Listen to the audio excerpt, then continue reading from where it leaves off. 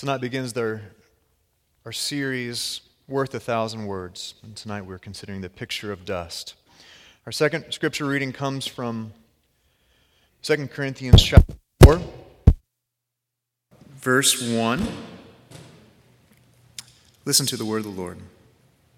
Therefore, since through God's mercy we have this ministry, we do not lose heart. Rather, we have renounced secret and shameful ways. We do not use deception, nor do we distort the word of God. On the contrary, by setting forth the truth plainly, we commend ourselves to everyone's conscience in the sight of God. And even if our gospel is veiled, it is veiled to those who are perishing. The God of this age has blinded the minds of unbelievers so that they cannot see the light of the gospel that displays the glory of Christ, who is the image of God.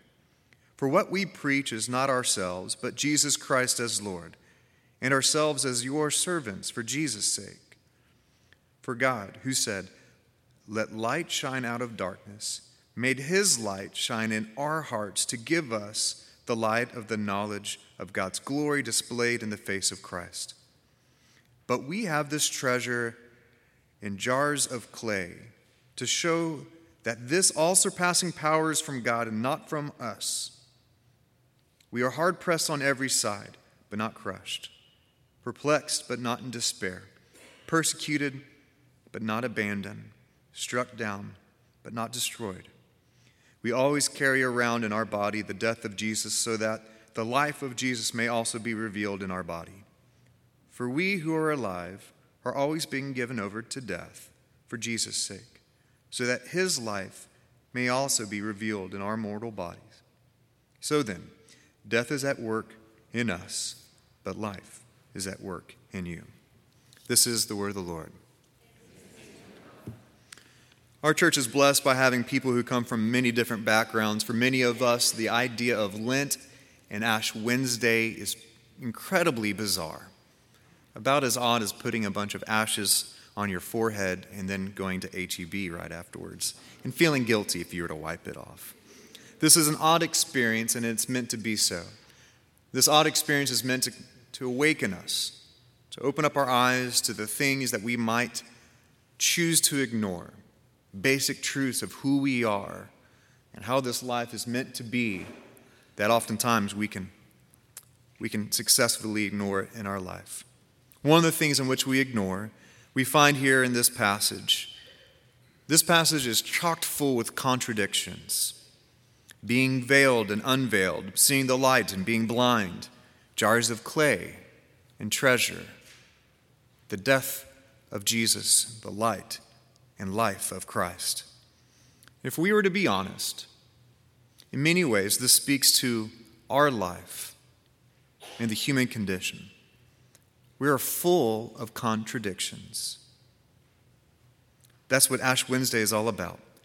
It's about us taking a good look in the mirror. This is the doorway in which we have to enter through to truly experience the season of Lent. We enter through this day with sober reflection on the walking contradictions which we are. We're redeemed, yet we still need grace. We've been made whole, yet we're incredibly broken. We've been rescued and welcomed home, but we still choose to wander. We take Paul's words to heart, this call for us to courageously be honest. He says here, we have renounced secret and shameful ways. We do not use deception. This is the call of Lent, to set aside deception and actually come to see ourselves more clearly. Today is the day in which we strip away all the pretense, the incredible way we can craft our image. And we're called to be aware of our own limitations. Not only our moral limitations, but also the limitations that we just experience in being human. And in this day, we're jarred awake not to act like any other day. We become familiar with these simple truths of life, that indeed we are human, we're frail, and our days are numbered. Interestingly here, Paul uses the idea and the image of jars of clay.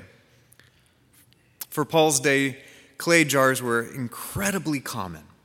They were littered everywhere, useful in many different ways. If you were to do an excavation over some place in the Middle East, what you would find more common than anything else is shards of jar clays. They would be everywhere.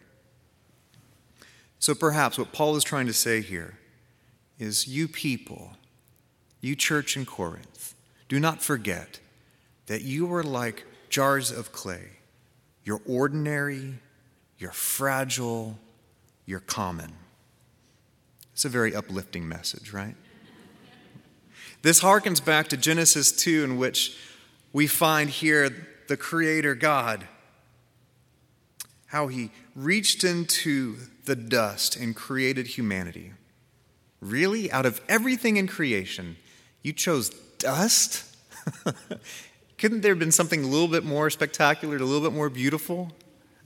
It's interesting, the next chapter actually, when right after Adam and Eve chose to fall, God gives the serpent a curse.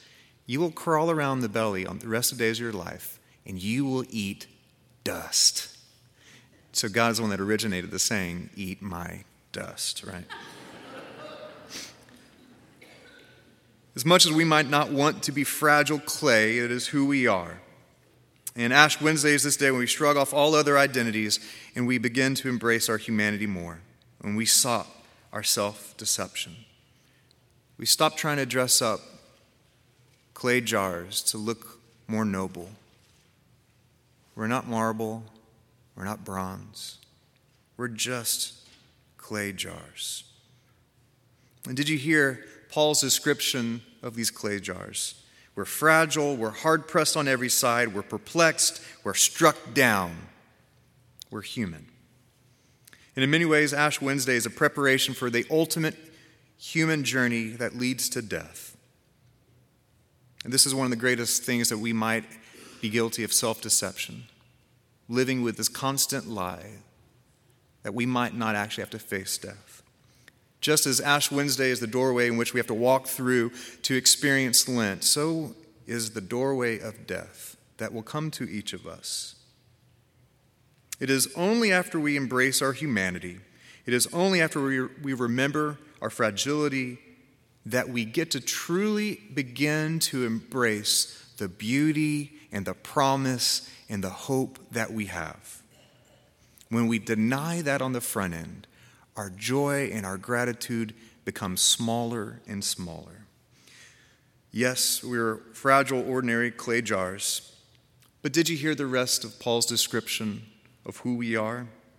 We're fragile, we're hard-pressed on every side, we're perplexed, we're struck down. But he concludes this: we're not crushed, we're not in despair. Praise God that we're not abandoned and that we're not destroyed. Yes, we're fragile, ordinary clays of jar, but we have this treasure.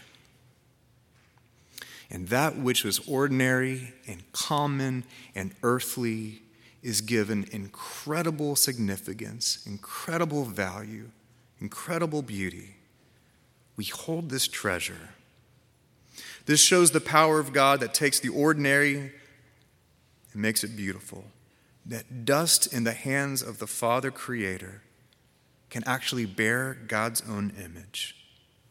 And Paul says it like this: the same voice that said, "Let light shine out of darkness," has spoken his light to shine within our hearts, to give us the light of the knowledge of God's glory displayed, where of all places, that God's glory would be displayed in the face of a person in Christ.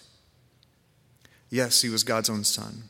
Yes, we celebrate Jesus' divinity, but God's master plan of salvation came through the human experience. Fragile, common, earthly. This is the picture of God's glory, is in the person of Christ. And this promise moves us to Easter. It gives us such hope as we remember the treasure in which we hold. But this season of Lent, my encouragement to you is to fight the urge to rush to Easter. hold it back.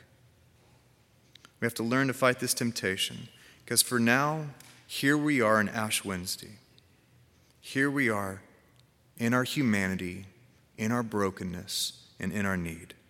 Fragile, broken people who seem to be cracking on the sides already. But put yourself in the potter's hand. Put your honesty, your fragility, your mortality, and all of your contradictions in the potter's hand, and perhaps the same voice will speak light into you, and the light of Christ will shine in our hearts and give you the glory of God through the face of Christ might be able to make its home within us. Give up all other pretenses, for you are but human. You are clay. You are ash. And you are dust.